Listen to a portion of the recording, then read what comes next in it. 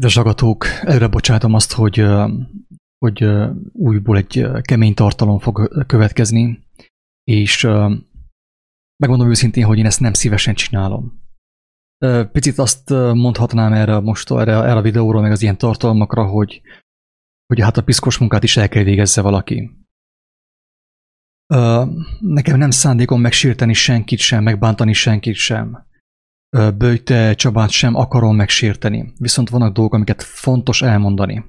Fontos elmondani főképp, hogyha az ember hallotta és látta, és megismerte Isten kegyelméből az igazságot. Mert az igazságot az emberek Isten kegyelméből kapják, tőle kapják ajándékba. És aki megkapta és hallgat azzal, az ugye nem méltó arra, hogy többet kapjon. Így is lehet fogalmazni. De viszont ugye ez sokkal egyszerűbb megérteni, hogyha arra gondolunk, hogyha egy gyermek kap egy kis játékot, vagy egy kis autót, egy játékkocsit, akkor ugye a szülők megfigyelik, hogy a gyerkőc játszik-e vele, vagy nem játszik. És hogyha azt látják, hogy a fiúcska nem játszik avval a kicsi autóval, akkor nem vesznek neki egy újabbat. Így van-e? Ennyire egyszerű megérteni az igazságnak az alap ismérvét, az alap attributumát, ha úgy tetszik. Tehát, hogyha az ember kap valamit az igazságból, és azt nem fekteti be, azt nem mutatja meg, nem beszél arról, nem osztja meg embertársaival, nem méltó arra, hogy többet kapjon. Tehát akkor én újból ismétlem, hangsúlyozom, nekem nem célom senkit sem megbántani, megsérteni. Mindazonáltal nagyon kemény és megbotránkoztató gondolatok következnek, amiket én úgy érzem, hogy fontos, hogy elmondjak. Fontos kijelentsek. A minap megjelent egy cikk a kiáltószó.hu oldalon, aminek az volt a címe, hogy nemzetünk érzelgős, zárójelben vallásos hóhírokat követ a vágóhídra. Itt a kép ugye BÖJTE atya, amikor beoltatja magát, hát az ő szavaival élve felvette az oltást. Ezt a cikket én most felolvasom, utána meg fogom mutatni a videóját, meg fogom mutatni az ő szavait, miket mond, hogyha már nyilvános, akkor szerintem nem rejtett, tehát nyugodtan bárki hozzászólhat. Azért nyilvános, mint hogy az én videóimhoz, az én gondolataimhoz is hozzászólhatnak azok, akiket érdekel, vagy ugye van erre lehetőség a Facebookon. Tehát nemzetünk érzelgős, zárójelben vallásos hóhírokat követ a vágóhídra. Nagyon kemény, nagyon megbotránkoztató kijelentés, de viszont fontos ezt elmondani. Itt zárójelben elmondom, kedves hallgatók, hogy ilyen korábban is történt.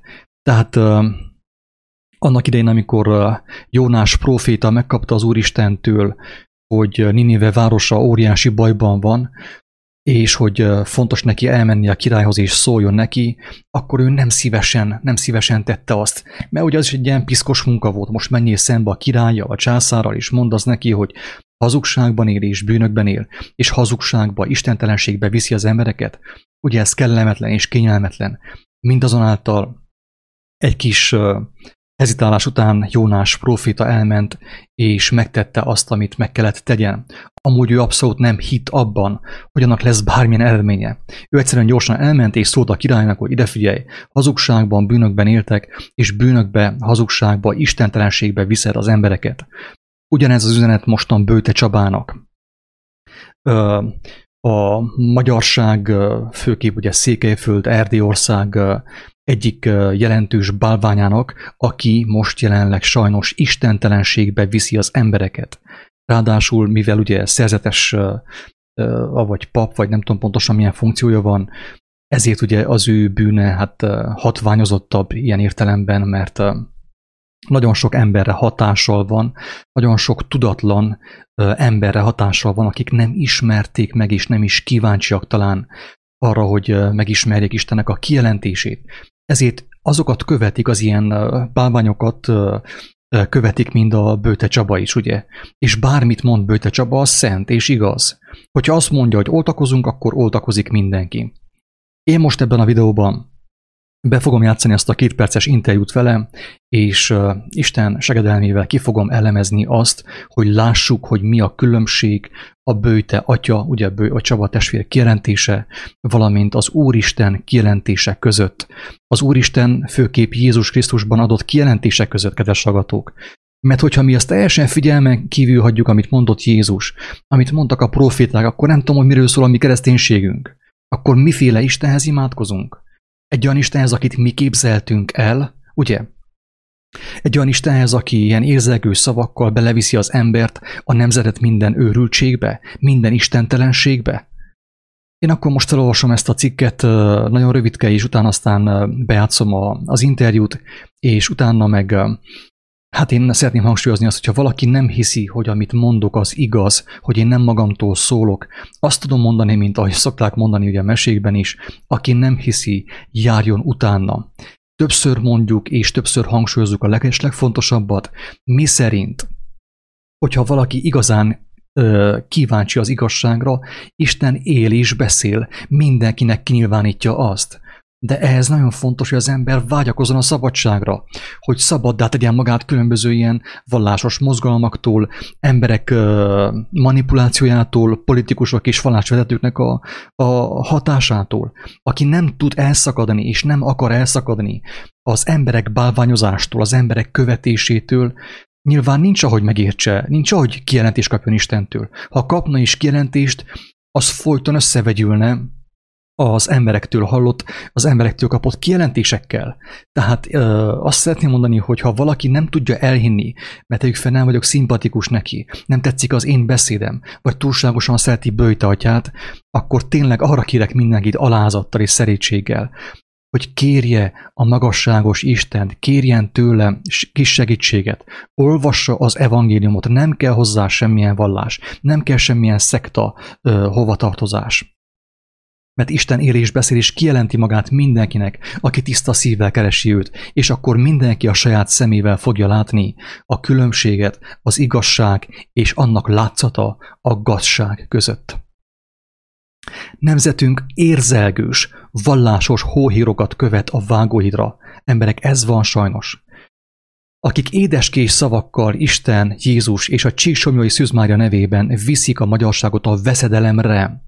Itt szeretném hangsúlyozni, Vörös Sándor, ugye, költőnk, meg gondolkodó nagyon szépen elmondta, hogy amikor az érzelgőség összekeveredik a propagandával, ugye, BÖJTE atyában, BÖJTE Csabában megvan az érzelgőség, maga a hang, tónusa, a beszéd, a tiszta érzelgés.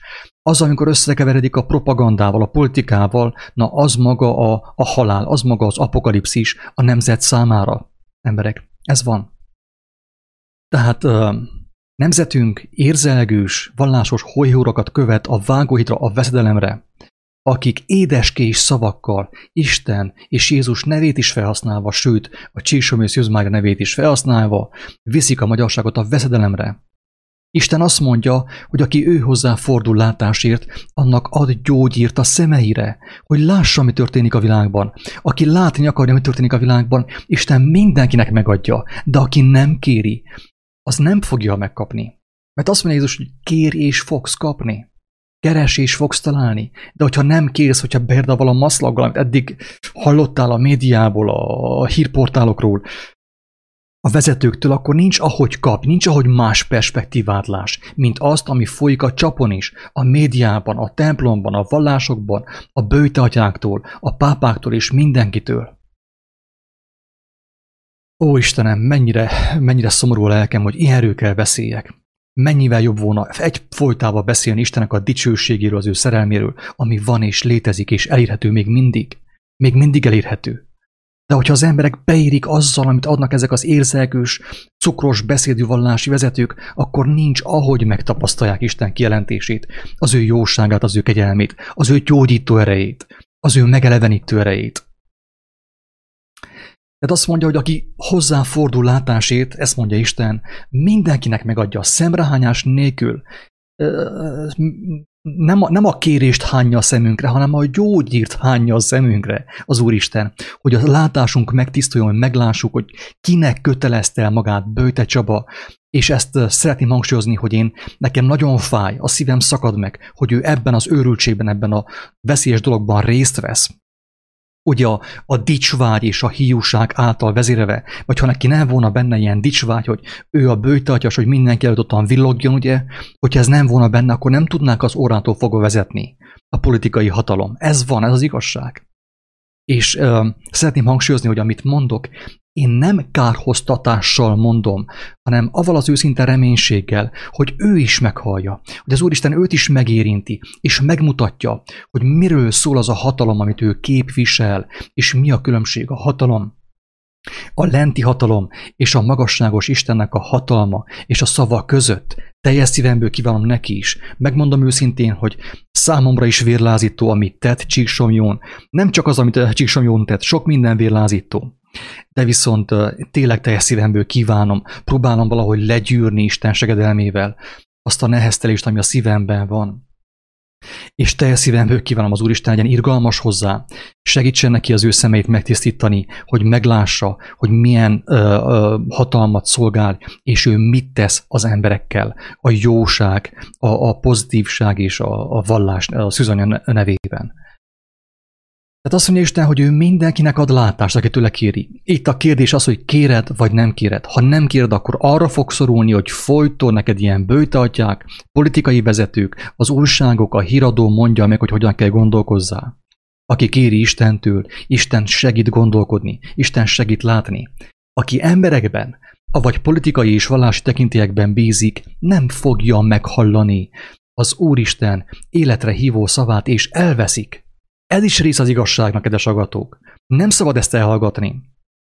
Az igazságnak része a mennyek ország. Én tudom, hogy van mennyország. Tudom úgy, ahogy Jézus elmondta. Tudom, hogy az létezik. De az is része az igazságnak, kedves hallgatók, Jézus tanítása szerint, hogyha valaki megmarad az emberkövetésben, az emberi tekintélyek követésében, és Istennek a tekintélyét, az ő vezetését, az ő irgalmát, az ő szavát, az ő bölcsességét, ha lecseréli emberi vezetők tekintélyére, emberi vezetőknek a szavaira, az ember el fog veszni. Ez is része az igazságnak. Én sajnálom, hogy ezt el kell mondjam, de ez is része az evangéliumnak, hogy van hatalmas süllyedés, és van hatalmas emelkedés Istenben. Felhívom a figyelmet arra, hogy Jézus messzelt síroknak nevezte.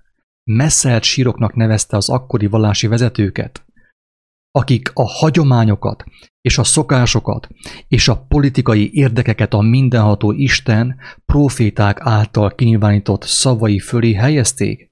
Most is ez történik, kedves hallgatók. BÖJTE Csaba ezt teszi. Istennek a kijelentését, a proféták kijelentését, Jézus kijelentését úgymond elhanyagolva felemeli a szokásokat, a nemzeti hagyományokat, a politikai érdekeket, és belemegy minden játszmába, a hazugságba, és ezáltal nagyon sok embert, több ezer embert visz bele, tart benne a hazugságban, tart benne az őrültségben, tart benne a pusztulásban, mert mindenki a pusztulás felé tart, aki BÖJTE Csabát követi, aki a vallási vezetőket követi, aki a politikai vezetőket követi. És nehogy valaki félreértsen. Én nem azt mondom, hogy mostantól akkor engemet kell követni, és nem BÖJTE Csabát. Abszolút nem erről van szó. Mindig azt mondom, és mindig azt hangsúlyozom, hogy szükséges. Jézus azért halt meg, azért adta az életét, hogy megmutassa nekünk, hogy hogyan lehet személyes kapcsolatunk az élő Istennel. Ezek az emberek, ezek a vallási vezetők folyton beékelődnek Isten és az ember közé, elhitetvén az emberekkel, hogy ők hatalmat kaptak arra, hogy tolmácsolják Istennek a szavát fenénk. Nem. Itt nincsenek sem tanítók, sem papok, csak bizonyságtevők vannak. Gyermekek vannak, akik az életükkel, akik a szavaikkal bizonyságot tesznek az Úristen kijelentéséről, amely életre viszi az embereket, életre hívja az embereket. Tehát hangsúlyozom, kedves BÖJTE Csaba, téged és mindenkit, aki a hagyományokat, a szokásokat és a politikai érdekeket a mindenható Isten szava fölé helyezi, Jézus messzelt síroknak nevezte, képmutatóknak, akik kívül mosolyognak, érzelgős dumával megvezetik az embereket, cukros, mázas szöveggel, a hazugságban tartva őket.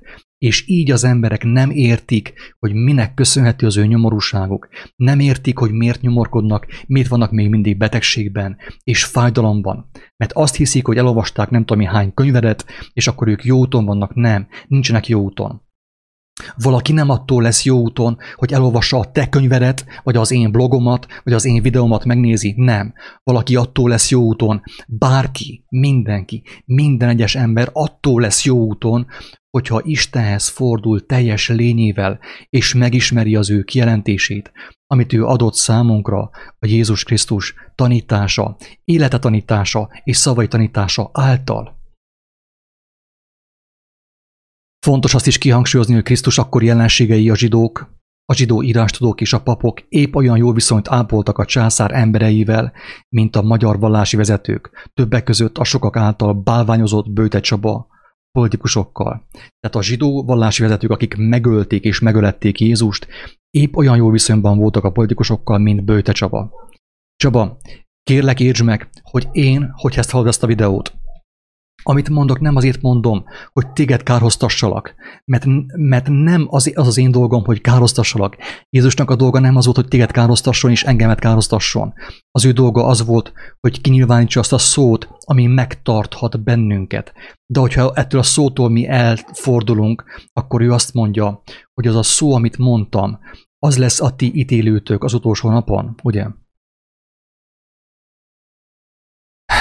Azt mondja Jézus a mai vallásvezetőkre, az akkori zsidó vallásvezetőkre, akik a hagyományokat, a szokásokat és a politikai érdekeket Istennek a beszéde fölé helyezték, hogy jaj néktek képmutató, írástudók és farizeusok, mert a mennyeknek országát bezárjátok az emberek előtt. Az oltásban taszítjátok őket. Ahelyett, hogy arra biztatnátok mindenkit, hogy az Istennek az oltalmát, az ő szavát, a tőle kapott józanságot és bölcsességet keressék, mert abban oltalom van, és akkor nem kell oltás.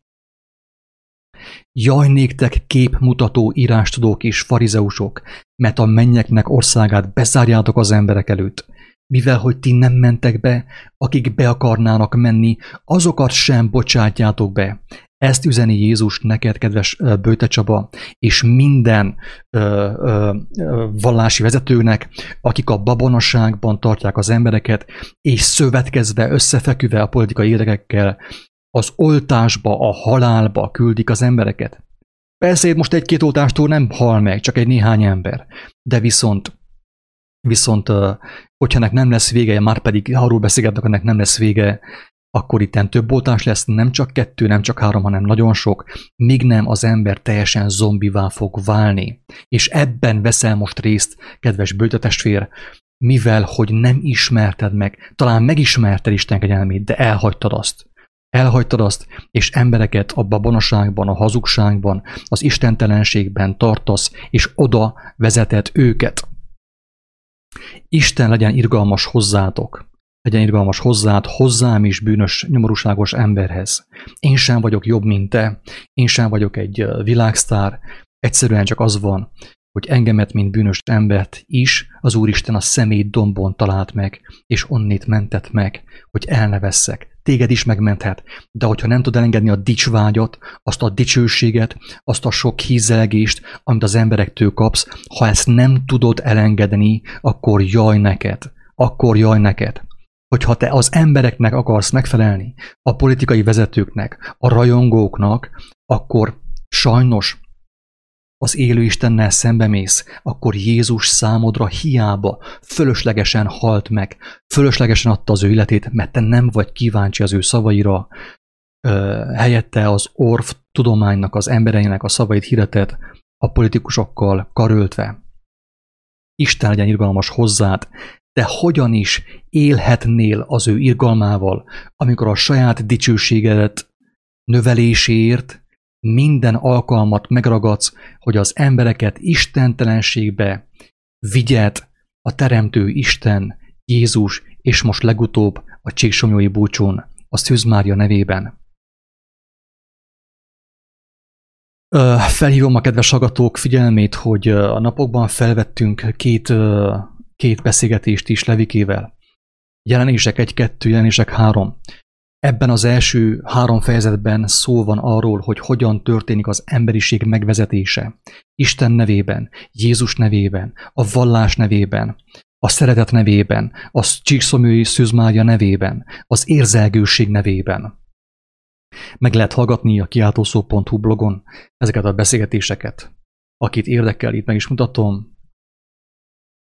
Én őszintén sem erről kell beszéljek, én remélem is, hogy nem, tehát hogy abba fogom hagyni, hogy én többet erről nem akarok beszélni. Nem akarok erről beszélni, mert ez szomorú, számomra szomorú, hogy folyton a rosszról, a gonoszságról, az istentelenségről beszéljek, amelyet ugye mellesleg azok az emberek követnek el, legfőképp ugye, akik Isten nevében szólnak, és vezetik be az embereket a veszedelemre, a magyarságot. A két beszélgetés itt van. A jelenések könyve a koronavírusról. Itt van. Kiáltószó.hu blogon. Meg lehet hallgatni a főoldalon. Amikor bejön ugye a főoldal, ott van az összes hangfelvétel. Le is lehet tölteni, meg lehet hallgatni, meg lehet osztani. Itt van jelenések könyve a koronavírusról, beszélgetés. Jelenések könyve 3. rész. Hogyha valaki azt hallja, és nyitott szíve és nyitott elmével hallgatja, teljesen biztos, hogy meg fogja érteni a lényeget. Mert Istennek a beszéde nem annyira komplikált. Ha Isten komplikáltá tette volna az ő beszédét, akkor senki nem menekülhetne meg. De ő azt akarta, hogy mindenki megmeneküljön. BÖJTE Csaba is megmeneküljön, én is megmeneküljek, a pápa is mindenki megmeneküljön. De hogyha mi szánt szándékkal szembe menjünk az ő kijelentésével, és ahogy Jézus mondja, mert ő ezt mondta, hogy a farizeusok közül is sokan hittek benne, hallották, hogy igaz, amiről ő beszél, de viszont nem tudták elengedni az emberek dicséretét, nem tudták elengedni a megfelelési vágyat, ugye, hogy embereknek megfeleljenek. Ezért nem volt, ahogy megmeneküljenek. Fontosabb volt számukra az emberek dicsérete, mintsem a magasságos Istennek a dicsérete, ami nem más, mint a lelki béke. Amikor az ember azt teszi, amit fontos megtenni, és ami igazságos, és ami Krisztusi, ami a Krisztusból van. Nekem is akkor van békességem, amikor azt cselekszem, ami a Krisztusból van. Amikor én is hibát követek el, bűnt követek el, nincsen békességem. Istennek a dicsérete, kedves BÖJTE Csaba, és mindenki, az maga a lelki béke. Az embernek lelki békéje van, mint aki ugye jól végezte a dolgát. Az ilyen embereknek a békessége általában csak addig tart, amíg az emberek dicsérik őket, ugye? Körülveszik az emberek őket, és mindenki hízeleg nekük, mert ezt szeretik. Annak idején a farizeusok azért nem tudtak hinni Jézusnak, azért nem tudták elfogadni az ő szavait, mert fontosabb volt számukra is az emberek dicsérete, és inkább benne maradtak a hagyományokban, a hazugságban, a babonaságban, és abban tartották a tömegeket.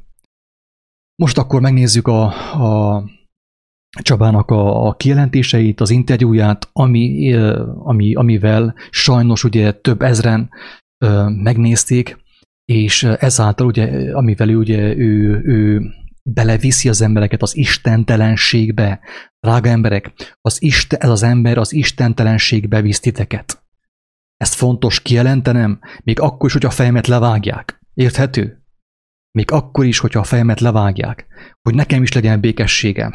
Mert különben nem lesz békességem, hogyha ezt megláttam és megláthattam, és nem jelentem ki, és nem mondom el.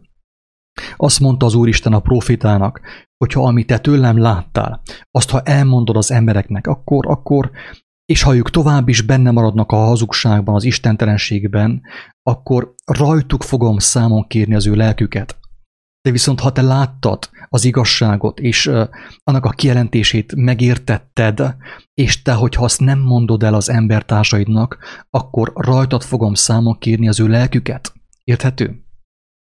Ezért fontos nekem ezt elmondani, és remélem, hogy többet nekem erről nem kell beszélni, mert én sokkal szívesebben beszélek Istennek a dicsőségéről, amit nap mint nap megtapasztalhatunk. Azt, hogy ugye emberek szabadulnak meg a babonasságból, meggyógyulnak akár fizikailag, lelkileg, békességük van, nem félnek már sem a rendszertől, sem a Covid-tól, sem a vakcinától, semmitől. Ez Istennek a dicsősége. Ilyenekkel találkozunk nap mint nap, amikor mi hirdetjük az ő szavát, az ő örömhírét, emberek szabadulnak meg, folyton nekünk erről kéne beszélni. Ezért mondom azt, hogy én testileg nem szívesen beszélek erről. Mert kinek kell ellenség? Miért gyűjtsem én magamnak az ellenséget? Mindenki csináljon azt, amit akar, aztán majd lesz valahogy. Igen ám, de ez nem így működik. Aki megismerte az igazságot, az felelősséggel tartozik. A saját családjával szemben, a nemzetével szemben, a barátaival szemben, és Istenével szemben, hogy azt elmondja és megmutassa embertársainak. Ezért én mindenkit arra bátorítok egyébként, hogy bátran mutassa meg azt, amit ő megkapott az igazságból.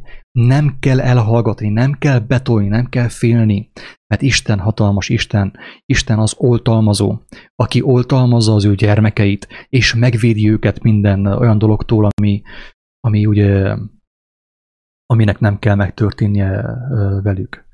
És hogyha megengedi azt, hogy valakivel problémák történnek, mit tudom én, börtön, vagy valami ilyesmi, mint ahogy Richard Wurmannal is történt, ő adja az ő hatalmas erejét, tehát nem kell félni. Ezt a fizikai életet előbb-utóbb így is úgy is elveszítjük, azt nem tudjuk megtartani sem a vakcinával, sem BÖJTE Csabának a könyveivel, semmivel. Ami nem mindegy az, hogy az ember, amikor meghal, hogy távozik ebből a világból. Békességgel távozik, van neki békessége, van neki öröme, félelemmentesen, reménységgel, bizalommal, hálakönnyekkel távozik a világból, vagy pedig félelemben, zombi módon, az oltások által teljesen megkárosítva, ugye, a szellemi és a fizikai oltások, ugye, mert itt nem csak fizikai oltásról van szó, mert az oltási kampány, az oltási propaganda hogyan kezdődött Székelyföldön, Erdélyben és Magyarországon. A szellemi oltásokkal, a hazugságokkal, a hazug logosszal, a fenevadnak a hazugságaival. Így kezdődött az oltási kampány Magyarországon, Székelyföldön, Erdélyben és mindenhol. A szellemi oltással, a hazug szellemi oltással, ami betegséget és halált nemz. Most akkor visszaviszem az elére ezt a videót, amúgy csak 2 perc, és megnézzük, hogy mit mond, és mire biztatja ez az ember a követőit. Nyájas, cukros, mázas szavakkal. Megkérek szépen mindenkit, hogy nem azt várom, hogy nekem higgyetek, mert én is gyarló ember vagyok. Nem vagyok tiszta, nem vagyok egy bűntelen ember. Bár törekszem is, Isten kegyelmét kérem nap, mint nap. Nem vagyok egy szent, nem vagyok egy Krisztus, Jézus Krisztus. De viszont ügyeljetek az érzelgőségre. Figyeljétek meg, hogy a politikai kampány örökké, amikor kampányolnak, amikor beleviszik az embert a hülyeségbe, a butaságba, akkor nagy ígéretek, nagy hízelgés, meg minden, utána meg a fájdalom, és a neheztelés, és a kiábrándultság. Ügyeljetek az érzelgő szavakkal. Vörös Sándor is felhívta a figyelmet erre, hogy ügyeljetek az érzelgőséggel. Azt mondja az írás, hogy báránybőrbe bújt farkasok, érzelgős, nyájas szavakkal, cukros szavakkal beleviszik az embereket az istentelenségbe. És akkor most megnézzük, hogy hogyan viszi bele BÖJTE Csaba az embereket Isten nevében az istentelenségbe. Közben arra is felhívom a figyelmet, hogy ha netán ezt a videót megint eltávolítanák a YouTube-ról, vagy nem is tudom, hogy hova rakjam fel, mert egyfolytában fenyegetnek. Nem tudom, hogy az egész, az a hatalmas YouTube ennyire fél egy kicsi bloggertől, egy kis mitugrásztól, nem értem. Tehát hatalmas pénzeket mozgatnak, milliókat, meg minden, és ha valaki próbál másképp szólni, abban a helyben már tiltják le, törlik le a videóit. Az a hazugság az mehet, az istentelenség az mehet ugye a YouTube-on is és mindenhol. Hogyha letiltanák ezt a videót, ezt a hanganyagot, akkor felhívom mindenki figyelmét, hogy az összes eddigi hangfelvétel megtalálható a kiáltószó.hu blogon, valamint a www.jelen.fm oldalon. Az összes hanganyag, hangfelvétel megtalálható ott hallgatható. A YouTube-omnak szerintem nincs olyan túl nagy reménysége. Nem hiszem, hogy olyan hosszas élete lenne, mert egyfolytában törlik és tiltogatják a videókat. Ez van. Megtörténhet, hogy emiatt is, a tartalom miatt is ugye lehet, hogy mit tudom én. Na, Isten tudja, rábízom. Tehát, hogyha eltűnne a YouTube vagy a Facebook oldal, akkor továbbra is megmarad a www.kiáltószó.hu, valamint a www.jelen.fm. Akkor nézzük meg a BÖJTE Csabának a beszédét az oltástól. Sokan kérdezték, hogy miért oltattam be magamat. Hát ezelőtt 2 évvel én Kongóban voltam, Kenyába, meglátogattuk az ottani katolikus gyerekotthonokat, intézményeket, és Ahhoz, hogy beengedjenek, 8 féle oltást kellett kapni. Na most én nem tudom pontosan, hogy van a helyzet Kongóban és Kenyában. Azt tudom, hogy én voltam ezelőtt 10 éve ugye Indiában és Nepálban, és ott is elvileg nagyon sok oltást kellett volna kapni. Én egyet sem kaptam, egyet sem igényeltem, és nem lett semmilyen bajom. Akik viszont beoltatták magukat, nem tudták élvezni az ott létet. Teljesen zombivá váltak, le voltak fáradva, nagyon fáradékonyak voltak, el voltak kábulva. Tehát nem hiszem, hogy az oltás feltétele lenne bármelyik, feltétele volt annak idején ugye bármelyik ország határának az átlépésének. Én is voltam ugye malária, Nepál ugye kellős közepén, tehát bármi is történhetett volna velem, de semmi nem történt. Sőt, édesanyám is kijárt Indiába, ő is oltás nélkül, a barátaim is, az akkori ugye barátnőm is kijöttek oltás nélkül, és semmi nem történt. Egy kis hasmenés, de az elmúlt. Tehát, és a másik, kedves hallgatók, tehát itt, akit látok a képernyőn, ő elvileg Istennek az embere. Istennek az emberei, a proféták, Illés, az apostolok és Jézus és mindenki. Ők nem, hogy a császártól várták volna a megoldást, a védelmet, hanem ők voltak azok, akik gyógyítottak. Síró, ilyen nyájas, édeskés szavakkal elmondja, hogy hát 8 darab oltást felvettük, és akkor te is vedd fel, mert ez teljesen rendben van. Isten úgy tervezte az embert, hogyha át akar lépni egy országnak a küszöbét és a határát, akkor 8 darab oltást nyomasson be az ő erejébe. Ugye, ahol az ő vénáiba, ahol ugye a vér kering, a vérben van Istennek a lelke, abban van a lélek. Mi tesszük bele az oltást. Az Isten és az Úr Jézus nevébe. És ezt úgy állítja be, hogy ez teljesen természetes. Mi sem természetesebb annál, hogy bemész egy országba és 8 darab oltást veszel be magadnak. Aztán arról nem is beszélve, hogy most mit akarsz csinálni Kenyában, Kongóban. Mindegy. Nem akarok én ebben nagyon belemenni, mert tudjuk jól, hogy mi történt Ausztráliában, Afrikában és nagyon sok helyen. Bement ez az jó ízű kereszténység az oltásokkal, meg minden. Ők vitték a legtöbb járványt oda. Addig ők köszönték szépen, jól voltak, el voltak. Mi mentünk és vittük a betegséget nekik. Jézus nevében a hatalmas kereszttel a vállunkon vittük nekik a betegséget, vittük azért a sós csapást. Isten könyörüljön ezen az emberen, tényleg. Úgy volt egyszer, hogy találkozunk, aztán végül nem jött össze a találkozás. De amit én mondok mostan így szemtől szembe, és vállalom ezt, én szeretném mondani ebben a videóban, hogyha ő akarna beszélni velem, és Isten engemet úgy indítana, akkor én szemtől szembe is ugyanígy elmondanám. Lehet, hogy még erőteljesebben, mint ebben a videóban. Érthető? Tehát amit én mondok, azt vállalom. Tehát ez az ember most jelenleg a földi hatalmat szolgálja teljes mértékben, és az embereknek az ezreit viszi bele az istentelenségbe, a hazugságba. Érzelgő szavakkal, mert ő a gyermekeknek a megmentője. Ugye? Őrültség, ami történik, kedves hallgatók. És mindenki ugye ezen szemet húny, és senki nem beszél.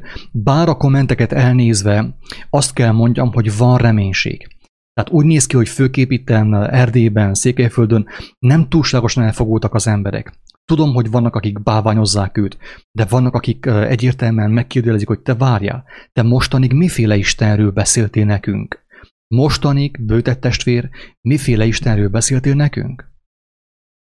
Tifusz, malária, mindenféle ilyen Amúgy elmondom lelki őszinte, Nepálban nekem is volt valami betegségem, és jó volt, 1-2 napra teljesen padlót fogtam, azt hittem, meg fogok halni. Mit csináltam? Fohászkodtam. Isten él, és meggyógyított. Azt mondta, hogy nem fogsz meghalni, mert ő azt mondta, ő azt jelentette ki a proféták által és Jézus által, hogy senki sem tudja meghosszabbítani az életét. Hát akkor még meddig oltakozzunk? És még hány ezer embert, hány 100 000 embert fogunk belevinni az őrültségbe, az istentelenségbe, Jézus nevében. Mi ez, hogyha nem szent lélek káromlás? Mi ez? Valaki mondja meg nekem. Malária, meg minden. Azok a nagy én is hittem a televíziónak, nem csak Csaba testvér, én is hittem a televíziónak, addig, amíg fel nem ültem arra a motorra, és el nem mentem Afrikába, és meg nem láttam személyesen, hogy a valóság más, mint a televízióban láttam. De az a durva az egészben, hogy egy Istennek az ember, aki úgy vált híressé, hogy Istennek a jobb keze, ő viszi be az embereket ebben. Azt kéne mondani, hogy emberek, bízzatok, fohászkodjatok, lehetek telve Istennek a lelkével, mert ahol Istennek a lelke, ott az igazság, ahol igazság van, ott nincsen betegség. Ezt kéne mondja, és olyan érzelgős, nyájas szavakkal ő elmondja, hát jaj, a malária, meg a tifusz, meg a nem tudom mi. Hát ez teljesen normális. Oltakozzatok. Fertőző betegségek ellen másképp be se engedtek volna, hogy találkozzunk az ottani testvéreinkkel. Hát ugye... Őszinte részvétel az ottani testvéreknek. Őszinte részvétel. Amikor az Istennek az emberei ilyen lelkülettel mennek hozzuk, őszinte részvétel, mit vittél te? Mit vittél Kongóba az ottani testvéreidnek? Mit vittél te oda? Beoltatta magát. Én beoltattam akkor magamat. Most meg ahhoz, hogy el tudjak menni a szegényekhez, hogy a munkámat tudjam végezni, ugye a gyerekek szüleit is. Tehát most azt akarja mondani, hogy ahhoz, hogy tudja ezt a nemes munkát végezni, be kell oltassa magát. Tehát akkor itt tényleg nem egy mindenható Istenről beszélünk. Érthető? Tehát azt mondja, hogy Isten nem meggondolta magát, már nem mindenható. Istennek arra van szüksége, hogy az ő gyermekei beoltassák magukat, hogy tudjanak karitatív módon dolgozni. Mikor van szükség az oltásra, kedves hallgatók? Akkor, amikor az ember a saját akaratát akarja végezni, és nem azt, amivel őt az Úristen megbízta. Akkor van szükség az oltásra, és a rendszernek az engedélyére. Így van, ez így működik sajnos. A munkámat tudjam végezni, azt a munkát, amire én saját magamat felhatalmaztam. Fel kell keressen. Nem akarok se fel... És a durva az egészben az, hogy megváltót csinált magából. Az ember megváltót csinált magából. Érthető? Tehát Jézus a legbolondabb ember volt a földön. Fölöslegesen halt meg. Hát itt vannak az önkéntes jelentkezők, a megváltók, akik élve a rendszer kínálta lehetőségekkel megmentik a világot, az árvákat és mindenkit. Isten könyörüljön rajtunk. Tényleg. Az a durva az egészben, hogy már annyira elszokott a mi fülünk, a mi szemeink és a mi ízlésünk az igazságtól, hogy már nagyon sok embernek nem tűnik fel, hogy amitről itten szó van, az kőkemény istentelenség, istenkáromlás, hazugság. Fertőzés hordozó lenni, de azt se szeretném, hogy engemet megfertőzzenek. Tehát figyelj meg, hogy ha valaki nem hiszi azt, amit mondok, megkérem, tudakolja az igazságot, fohászkodjon. Ha van, mert sajnos, akiben nincs egy kicsi szelídség, nincs egy kicsi alázat, az nem tud fohászkodni sem, az nem tudja kérni Istennek a segítségét a látáshoz. Érthető? Tehát ahhoz, hogy az ember tudja kérni a Istennek a segítségét a látáshoz, ahhoz is már azt mondja Jézus, hogy tanuljuk meg tőle, hogy ő szelíd és alázatos szívű, különben nem tudjuk megérteni Istennek a szavát, az ő kijelentését. Tehát azt mondja, hogy ő senkit nem akar megfertőzni. Ezáltal is ugye bajnokot csinált magából. Egy ilyen szuperhőst. Én annyira jó vagyok, hogy senkit nem akarok megfertőzni. De azt sem akarom, hogy engemet megfertőzzenek. Jézus azt mondta, Csaba testvér, ő azt mondta, hogy ha valaki valóban hisz benne, és nem a politikai rendszerben, és nem a vallási rendszerben, hanem ő benne az ő szavaiban, azt mondja, hogy ha valami halálosat isznak meg, valami mérget, nem árt az meg nekik. Tehát nem kéne féljél sem te, sem én attól, hogy minket megfertőznek. Hogyha az igazságnak a lelke van bennem, én nem kell féljek attól, hogy engemet megfertőznek, hanem ellenkezőleg kéne történjen. Én kéne úgymond meggyógyítsam az embertársaimat, mint ahogy korábbi videóban is többször elmondtuk. Tehát ő nem szeretne sem megfertőzni, ha nem szeretne senkit sem megfertőzni, abba kéne hagyja azt, amit mostan csinál. Abba kéne hagyja. Ha nem szeretne senkit sem megfertőzni, akkor a legjobb és a legnemesebb dolog, amit tehetne az, hogy megismerje az Úr Jézus evangéliumát, mint a gyermek, és akkor már nem kéne féljen attól, hogy őt valaki megfertőzi. És ő is a fertőzés helyett az egészséget terjeszteni, a gyógyulást terjeszteni. De így ugye ezáltal is, az interjúban is ő kimondja egyértelműen, hogy ő milyen urat szolgál. És ezt mondom, hogy ezt nem kárhoztatásképpen mondom, hanem úgy mondom, hogy Isten könyörüljön rajta, legyen irgalmas hozzá és hozzám és mindenkihez, aki ezt hallja.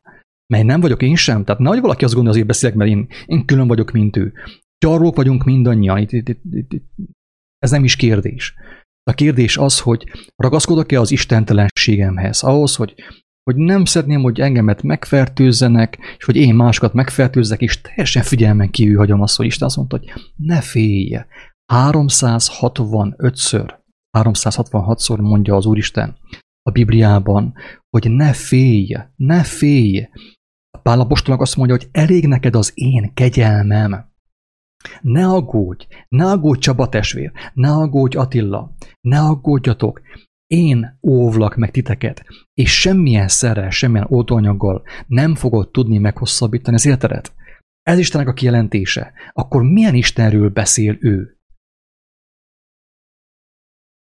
Úgyhogy én úgy gondolom, hogy az orvosok véleménye szerint ugye a Covid fertőzés után 6 hónappal illik bekapni ezt az oltást, úgyhogy én eljöttem és éltem a lehetőséggel, és külön köszönöm a kedves doktor uraknak, hogy hát hogy mondjam, úgy lehetőségem volt én is felvegyem ezt az oltást. Egyszerűen borzalmas, tehát borzalmas, ami történik, és a legfájdalmasabb az, hogy tudom, hogy sokan vannak, akik hisznek benne. Sokan istenítik őt, de akik őt istenítik, hogyan kerülhetnek kapcsolatba az élő Istennel? Hogyan? Illemszabályt, kicsit vissza és vissza.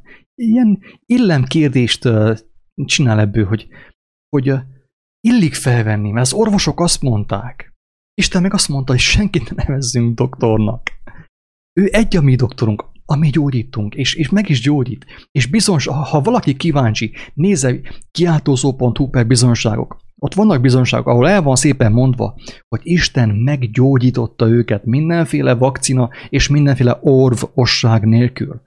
Milyen Istenről beszél az ember? Illik felvenni az oltást, mert az orvosok azt mondják, érdekel-e Csaba téged az, hogy Isten mit mond, hogy a proféták mit mondtak, hogy a Illés mit mondott, hogy Jézus mit mondott, érdekel-e az téged, vagy nem? A szívem szakad meg, megmondom őszintén, nagyon fáj. Az igazság az, hogy vegyes érzéseim voltak az elején, megmondtad, én meg is vallottam különböző videókban is, hogy én is nagyon sok bűnt elkövettem. Többek között még abba a bűnbe is beleestem, hogy kevélyé váltam. Lenéztem az ilyen vezetőket, de most nem nézem le, nem nézhetem le. De viszont az igazságot sem hallgathatom el. Nem hallgathatom el. Mert ezt az embert több ezren, több 10 000 vagy 100 000 követik. És minden szavát elhiszik, amit mond. És ő nem fogja elmondani, hogy hello. Tehát az igazság az, hogy az én szavam, az nem az Isten szava. Én nem azt mondom, amit Isten mondott. Sőt, ebben az interjúban is több helyen látszik az, hogy ő nem az, amit Isten mondott. Nem azt mondja egyáltalán. Isten nem mondja, hogy mennyire oltakozni. Nem mondja. Többször bizonságot tettünk arról is, olyan is volt, hogy valaki hallgatta a videókat, és Istennek a kegyelmével dicsekszem, nem magammal. Valaki hallgatta a videókat, és a Covid-ból meggyógyult közben, és megtelt élettel. Akkor miről beszélünk? Ha van egy ilyen élő Isten, aki ennyire kegyelmes és ennyire szeret bennünket, akkor miről beszélünk? A vallási vezető, akit 100 000 követnek, miért küldi az embereket oltatni? Miért szervez oltás kampányt Isten és Jézus nevében? Meg lehetett tagadni ennél alatomosabb módon Istent? Meg lehetett tagadni ennél alatomosabb módon a kereszténységet? Mert a kereszténység elvileg a Bibliára épül, és a Biblia elvileg Istennek a szavára, ugye Jézus kijelentésére épül. Miről beszélünk, Csaba? Miről beszélünk? Ugye a Covid fertőzés után 6 hónappal illik bekapni ezt az oltást. Illik bekapni ezt az oltást? Illemkérdést csináltunk a halálból. Illik meghalni. Illik meghalni. Illik beteg lenni. Illik gyógyszerfüggő lenni. Illik vakcina függő lenni. Illik vallás és politika függő lenni. Mert illik az embereknek a véleményre figyelni. és illik az emberek dicséretéért könyörögni, és bohóckodni, és maszkurált csinálni magunkból, Isten és Jézus nevébe. Csaba, Isten könyörüljön rajtad. Úgyhogy én eljöttem, és éltem a lehetőséggel, és éltem a lehetőséggel. Éltem a lehetőséggel. Mekkora, még így kimond, éltem a lehetőséggel. Megittam egy pohár mérget, éltem a lehetőséggel. külön köszönöm a kedves doktor uraknak, hogy Ne nevezz senki doktornak, hagyd már abba a doktorozást, hagyd abba, mert megmondja, Jézus egyértelműen kijelenti, hogy ne nevezzünk senkit se doktornak, ne hitessük el magunkkal, hogy minket a doktorok fognak meggyógyítani, mert ők akkora hatalmat kaptak, hogy most már itt lassan Isten fiakká lettek itten közöttünk. Isten kegyelme nélkül senki nem gyógyulhat meg. Verestói Attila, ő is, a kedves doktorok őt is kezelték, rengeteg pénze volt, miért nem tudták megmenteni? Igazán élhetett volna még. Verestói Attila. Köszönöm külön a kedves doktoroknak, Istenről után szó sincsen. Szó sincsen. Nagyon fájdalmas, nagyon fájdalmas. Én mindjárt elsírom magamat. Nagyon fájdalmas erről beszélni. Csaba testvér, vigyázz, vigyázz, mert nem biztos, hogy lesz neked még sok figyelmeztetés. Ezt, hogyha hallottad ezt a figyelmeztetést, nem biztos, hogy sok figyelmeztetés lesz neked még mostantól. Ha ezt tovább folytatod, ráadásul Isten és Jézus nevében csinálod ezt tovább, akkor nem biztos, hogy lesz számodra sok figyelmeztetés. És szomorú, hogy tényleg olyan ember, aki ugye te is vagy, ugye, aki Istenről kéne beszélni, az ő kegyelméről, az ő bölcsességéről, beszél, hirdeti a rendszert, hirdeti az oltást. És az olyan szerencsétlenek és nyomorultak, mint én, a kövek, ugye, az olyan balgák, mint én, teológia nélkül és minden nélkül, mi kell megszólaljunk, hogy mondjunk valamit arról, hogy Isten másképp gondolta, mint ahogy a hivatalosok mondják, ugye.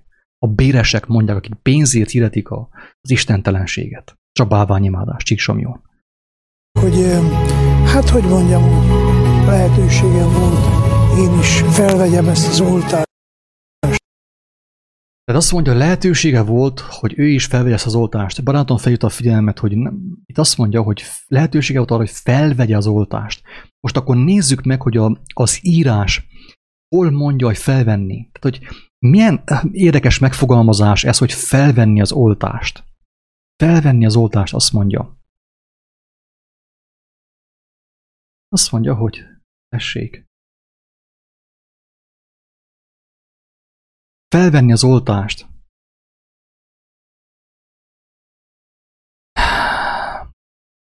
Mit kell felvenni? Miről ír a Biblia, hogy felvesszük? Nem azt mondja, hogy bekapjuk, megkapjuk, felvesszük. Mit jelent ez, hogy felvenni? Hogy felvesszük az oltást? Szabad akaratunkból, nem is külső kényszerre, hanem legfőképp gyávaságból, istentelenségből, a tudatlanságból felvesszük az oltást, mert hallottuk az igazságnak a hívó szavát, de az minket nem érdekelt. Nem érdekelt. Azt mondja a Jelenések könyve, azt mondja, hogy és a harmadik angyal is követi azokat, mondván nagy szóval, ha valaki imádja a fenevadat, a rendszert, az emberi tudományoknak a rendszerét, ugye a fenevad rendszerét, és imádja annak képét, és bélyegét felveszi, vagy homlokára, vagy kezére. Bélyegét felveszi. A fenevad bélyegét felveszi. Nem megkapja, nem azt mondja, megkapja, hanem felveszi. A fenevad bélyegét szokás felvenni a Biblia szerint, a Jelenések könyve szerint. Tudom, hogy ezt így fogalmazzák Orbán Viktorék is, meg sokan mások, de viszont csak úgy érdekességképpen elmondom, hogy aztán mindenki maga döntse, hogy ez véletlen egybeesés, vagy pedig ezt úgy akart az Úristen, hogy legalább mondják ki, hogy mit tettek, és mibe viszik bele az embereket, hogy felveszik. Felveszik először ugye a homlokukra, ugye a gondolkodásukra, majd a kezükre a bélyeget. Felveszik a bélyeget. Ez a Jelenések könyvének egyébként a 14. része, 9. fejezettől. és harmadik angyal is követi azokat, mondván nagy szóval, ha valaki imádja a fenevadat, és felveszi annak a bélyegét, azt kell felvenni is az oltást. És a vakcinát, ugye? Felvesszük az oltást. Jelenések könyve 19. fejezet. Igen. 20. bekezdés. És megfogaték a fenevad, és ővel együtt a hamis próféta, aki a csodákat tette ő előtte, amelyekkel elhitette azokat, mint ahogy el vagyunk hitetve mindannyian. Böjte Csaba is, én is, és mindannyian. Valamilyen különböző mértékben ugyan, de mindannyian el vagyunk hitetve a fenevad rendszer által. A fenevad által, aki azt hirdeti, hogy mi majd a vakcina által ki fogunk gyógyulni egy olyan betegségből, amit ő talált ki mellesleg. Biztos nem Isten találta ki a Covidot, hanem a fenevad. Azt mondja, hogy akik a fenevad bélyegét felvették, és akik imádták annak képét, ők ketten elevenen a kénkővel égő tüzes tóba vettetének. Ezek borzalmas, kedves hallgatók, a jelenések könyve az borzalmas képeket tartalmaz. Viszont akik megismerték az előzményt, akik megismerték a 4 evangéliumot, és megértették azt, befogadták az ő szívükbe, az ő homlokukba, az ő jobb kezükbe az evangéliumot, őket nem fogja ez érinteni. Mert Istennek az oltalma erősebb mindenféle oltásnál. Ráadásul Csabáik azt írták ki, hogy oltalom egyenlő oltás, vagy oltás egyenlő oltalom. Édes Istenem! Milyen Istenről beszéltél mostanig? Milyen Istenről, milyen Krisztusról, milyen kereszténységről beszéltél mostanig az érzelgő szavaiddal? Ez a kérdés. Ne nekem válaszolj. Válaszolj meg a mindenható Istennek, a te megváltódnak, hogy te milyen Istenről beszéltél mostanig. Tehát ugye itt is a fenevad bélyegének a felvételéről van szó. Felvették, ugye, mint az oltást, ahogy felveszik. Ilyen nem volt mostanig. A régebbi oltásokra nem volt ilyen, hogy felvették az oltást. De azt nem beszúrták, beadták, meg mit tudom én, bekapták, meg mit tudom. De itt egyértelműen most már kijelenti Böjte Csaba is, hogy passzoljon az írása, ugye, hogy felvették a fenevad bélyegét. Isten legyen irgalmas hozzád. Borzalmas dolgok ezek, de figyelj meg. Tehát én most újból olvasom a 14. fejezetben a 9. bekezdéstől, hogy lássátok. Lássátok, hogy ha majd ítélet elé kerültök, akkor ne mondjátok azt, hogy senki nem mondta nektek. Ti erről nem hallottatok. Felolvasom újból. És harmadik angyal is követi azokat, mondván nagy szóval. Ha valaki imádja a fenevadat, és annak képét, és bélyegét felveszi, ahogy Böjte Csaba felvette az oltást, ugye, felveszi, vagy homlokára, vagy kezére, az is iszik az Isten haragjának borából, amely elegyítetlenül töltetett az ő haragjának poharába, és kínoztatik tűzzel és kénkővel a szent angyalok is előtt és a bárány előtt. És az ő kínódásuknak füstje felmegy örökön örökké, és nem lesz nyugalma éjjel és nappal, akik imádják a fenevadat és annak képét, és ha valaki az ő nevének bélyegét felveszi. A fenevad nevének, ezek ezen képes beszédek, kedves hallgatók. Nehogy valaki azt gondolja, hogy Isten büntet, hanem mi büntetjük magunkat azáltal, hogy elfordulunk tőle. Minél távolabb kerülünk az ő szavától, az ő bölcsességétől, követve az ilyen embereket, mint ez a Csaba, és úgy általában az összes vezetőt, ha követjük Isten helyett, akkor így fogunk járni. Minél távolabb kerülünk az élettől, annál nagyobb fájdalomban lesz részünk. Isten könyörüljön rajtunk. Nem ő büntet minket. Mi megyünk a saját fejünk után, az emberi proféták után, ugye, az emberi vezetők után. Menjünk be a szó szerint a szakadékba, a feneketlen szakadékba, a pokolba.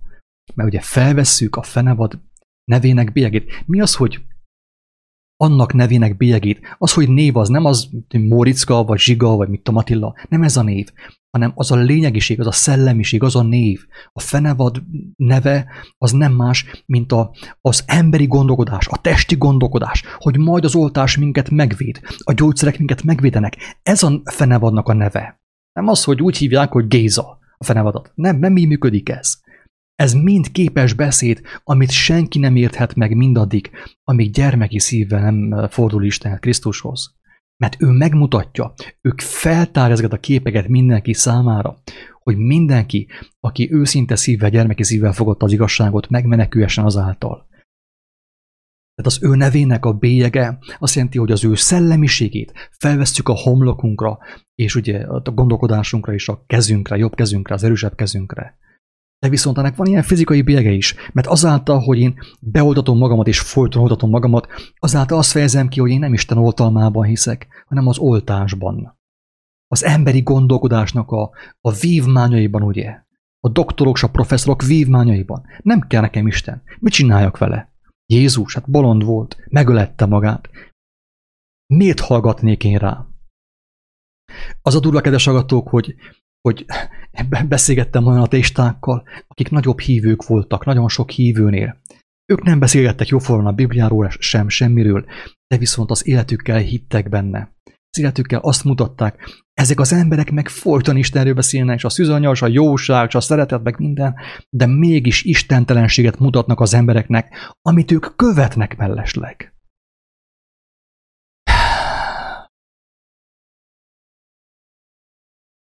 Ez fog történni, ha követed az ilyen embereket, mint az a Böjte Csaba, meg a társait. Engemet se kövess. Nehogy, tehát hangsúlyozom. Nehogy valaki azt értse, hogy mostantól akkor engemet kell követni. Nem. Nem. Én is csak egy egyszerű ember vagyok, aki rászorul Istennek az irgalmára minden nap. És bizonságtevő. Elmondom azt, amit az Úristen az értelmemre helyez.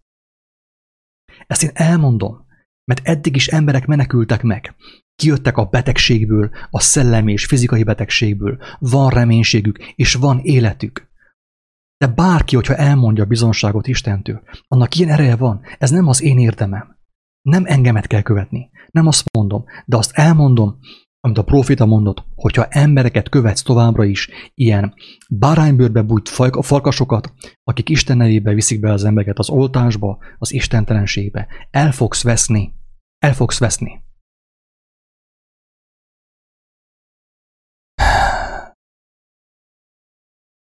És megfogadték a fenavat, és ővel együtt a hamis próféta, aki a csodákat tette ő előtte. Hamis próféta, ugye? Varázslás, csodák, ugye? Elkápráztatjuk az embereket. A szűzanyának a lábainál, ugye? Ilyen csoda, meg olyan csoda, meg mit tudom én mi. És mesélünk, mint az erdő, ugye? Édes Istenem! Amelyekkel ejtette azokat, akik a fenevad bélyegét felvették. Kiket tud ejtetni a fenevad? Kiket tud ejtetni a hamis próféta, akit a képernyőn van? És a hamis próféta az nem egy személy, hanem annak a szellemiségnek a hazugság, a bálványimádás, az istentelenség és az igazságtalanság szellemiségének a gyűjtő neve. Mindenki hamis próféta, aki nem ismeri az igazságot, Isten szavát. Én is hamis próféta voltam, mindaddig, amíg nem ismertem Istennek a kegyelmét. Mindenki az. Tehát nem Böjte Csaba a hamis próféta, hanem ő a hamis prófétának, annak a hazugság szellemiségének a testéhez tartozik. Ő által, az ő ajkai által nyilvánul meg a hamis próféta. Menjünk a szűzanyához, imádkozzunk a mi égi édesanyánkhoz, az, hogy Isten mit jelentett Jézus által, hogy Jézus miért halt meg, az nem érdekel. Ne érdekeljen, azzal ne foglalkozz. Imádkozz egy halott asszonyhoz, hogy ő majd járjon közbe, te közbejársz nálam, vagy hozzám, vagy én közbejárok érted, aztán majd megyek a szűzanyához, ő megy egy Józsefhez, József meg Jézushoz. Nem, Jézus nem ezt mondta, ő azért halt meg, azért áldozta fel az életét, hogy szabad lehess, hogy egyenes adásban lehess az élő Istennel, mert ő megmutatta a tanításával, hogyan kerülhetsz élő kapcsolatba az élő Istennel. Ezért hamis próféta az ilyen. És nem csak ő, hanem mindenki. Mindenki a hamis prófétának a testében van, mindaddig, amíg meg nem ismeri az Isten kegyelmét. Kivétel nélkül. Nem az van, hogy akkor most Böjte Csaba hamis próféta, pápa hamis, nem. Mindenki, aki a hamisságot hirdeti igazságnak, aki nem kívánta megismerni Istennek a kegyelmét, az ő szerelmét, mindenki az. Aki úgy beszél, hogy szerintem így, meg szerintem úgy gondolom, nem. Isteni az nem úgy van, hogy én szerintem így, meg szerintem úgy, meg úgy gondolom, mert az ő kijelentése tökéletes, ő adja, ott már nem az van, hogy úgy gondolom, hanem az van, hogy gyermekem, ez működik, ez az igazi gyógyszer, ettől meggyógyulsz, és örökön élni fogsz. Meggyógyul a lelked, meg a tested is. Ott Már nincsen szükség véleményekre, hogy szerintem, meg úgy gondolom, meg hát így gondolják az orvosok, higgyünk bennük. A pap létére azt mondja, hogy higgyél az orvosokban. Hát ez nem kell teológia, vagy lehet, hogy ezért kell a teológia. Mert különben nem lehet ekkora őrültséget, ekkora istentelenséget hirdetni az embereknek. Lehetőségem volt, hogy én is felvegyem ezt az oltást. Nagyon szép. Felvegyem, mint ahogy felveszik az emberek fenevad bélyegét. Isten legyen tényleg irgalmas hozzánk, mert itt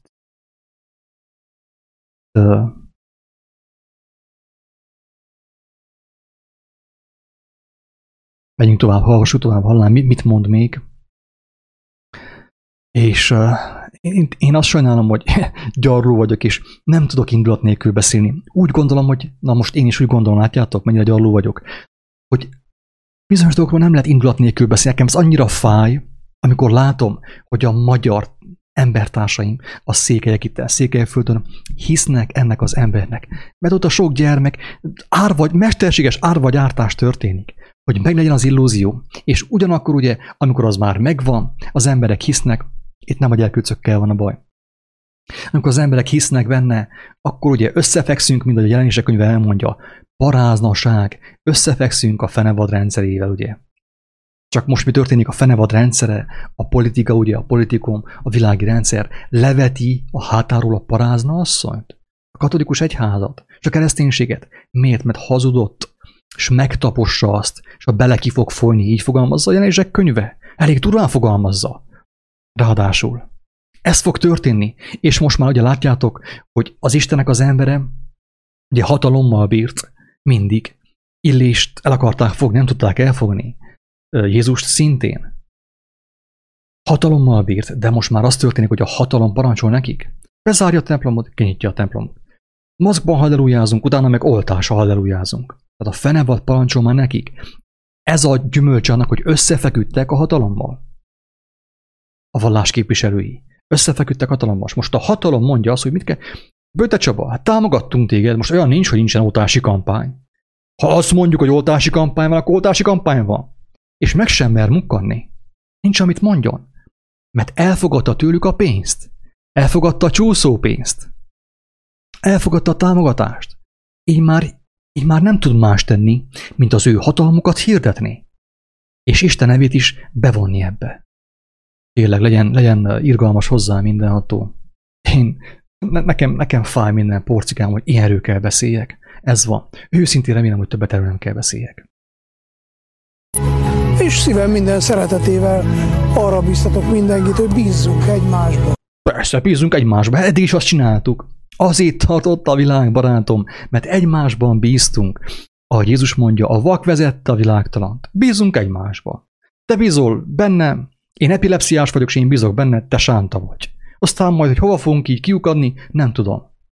Ezt mondja egy pap. Ezt mondja Istennek az ember, hogy bízzunk egymásban.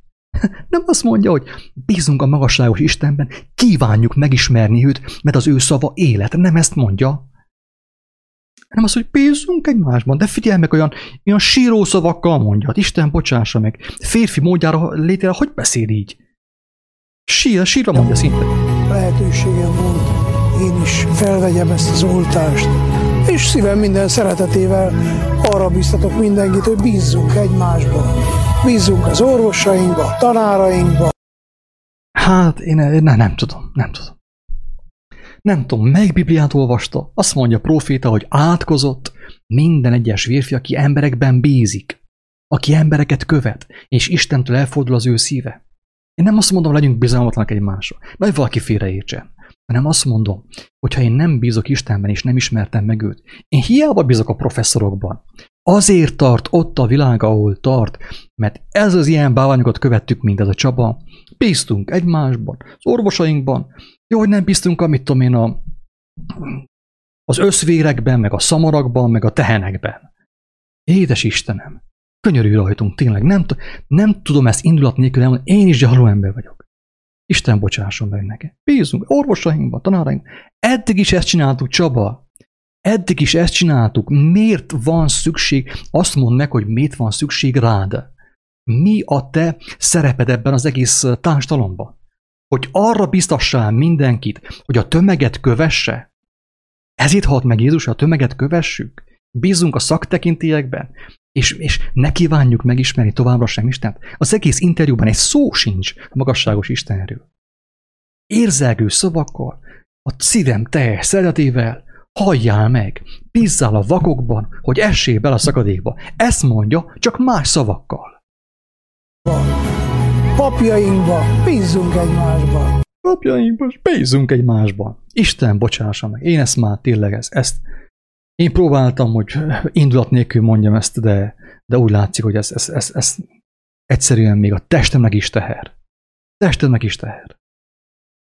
Ide kerül az ember, amikor fontosabb számára az emberek dicsérete, hogy nyalják az ő talpát, neki hizelegjenek, és őt dicsérjék, és a Böjte atya, a Csaba testvér, aki elfogadta az emberek dicséretét, akinek fontosabb az embereknek a szava, a véleménye, mint az Istennek a szava, oda fog kerülni, ahova az ember.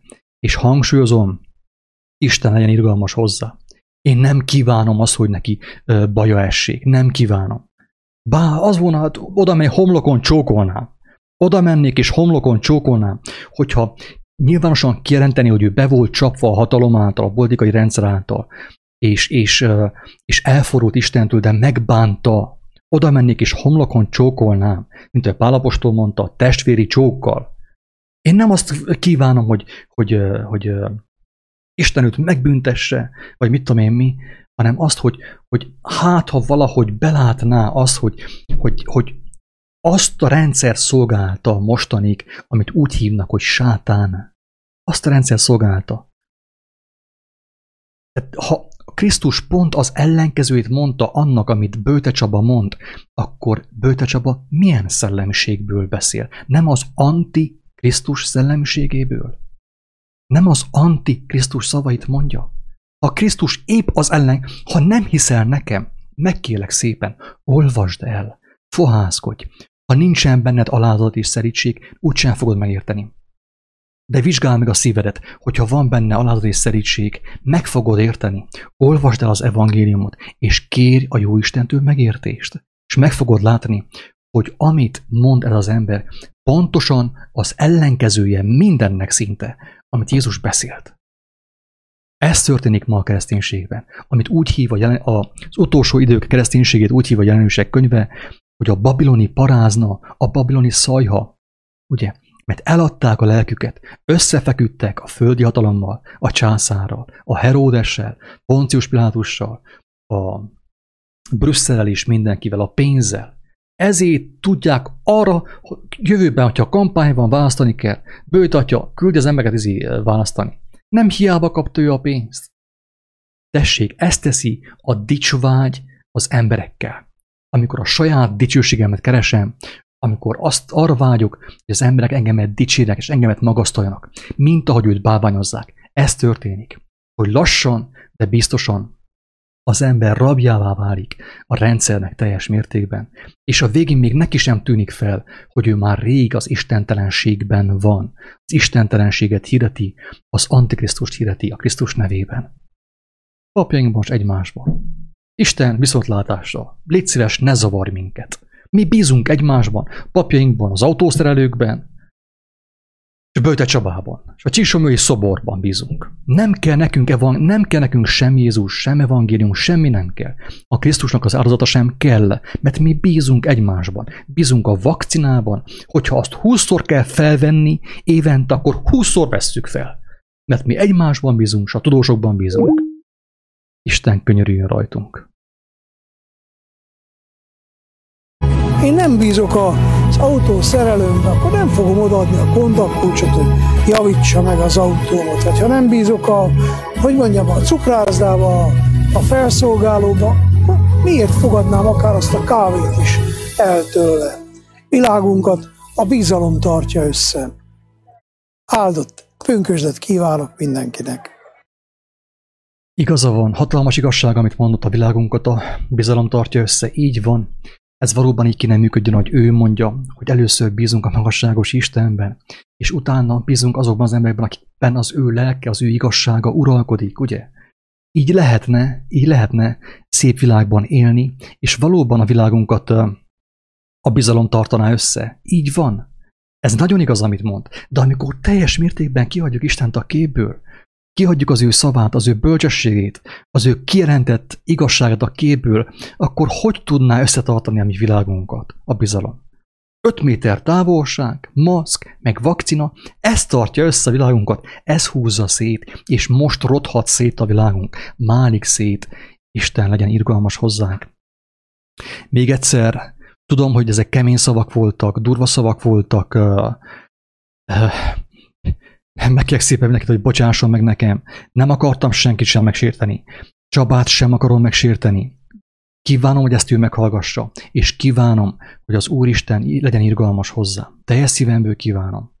Teljes szívemből kívánom, hogy tudjam úgy megölelni ezt az embert, mint egy igazságban járó, Krisztusban járó testvéremet, embertársamat, aki világít, és nem a rendszernek, a fenevadnak a sötétségét öklendezi ki magából. Csaba, Isten legyen irgalmas hozzád.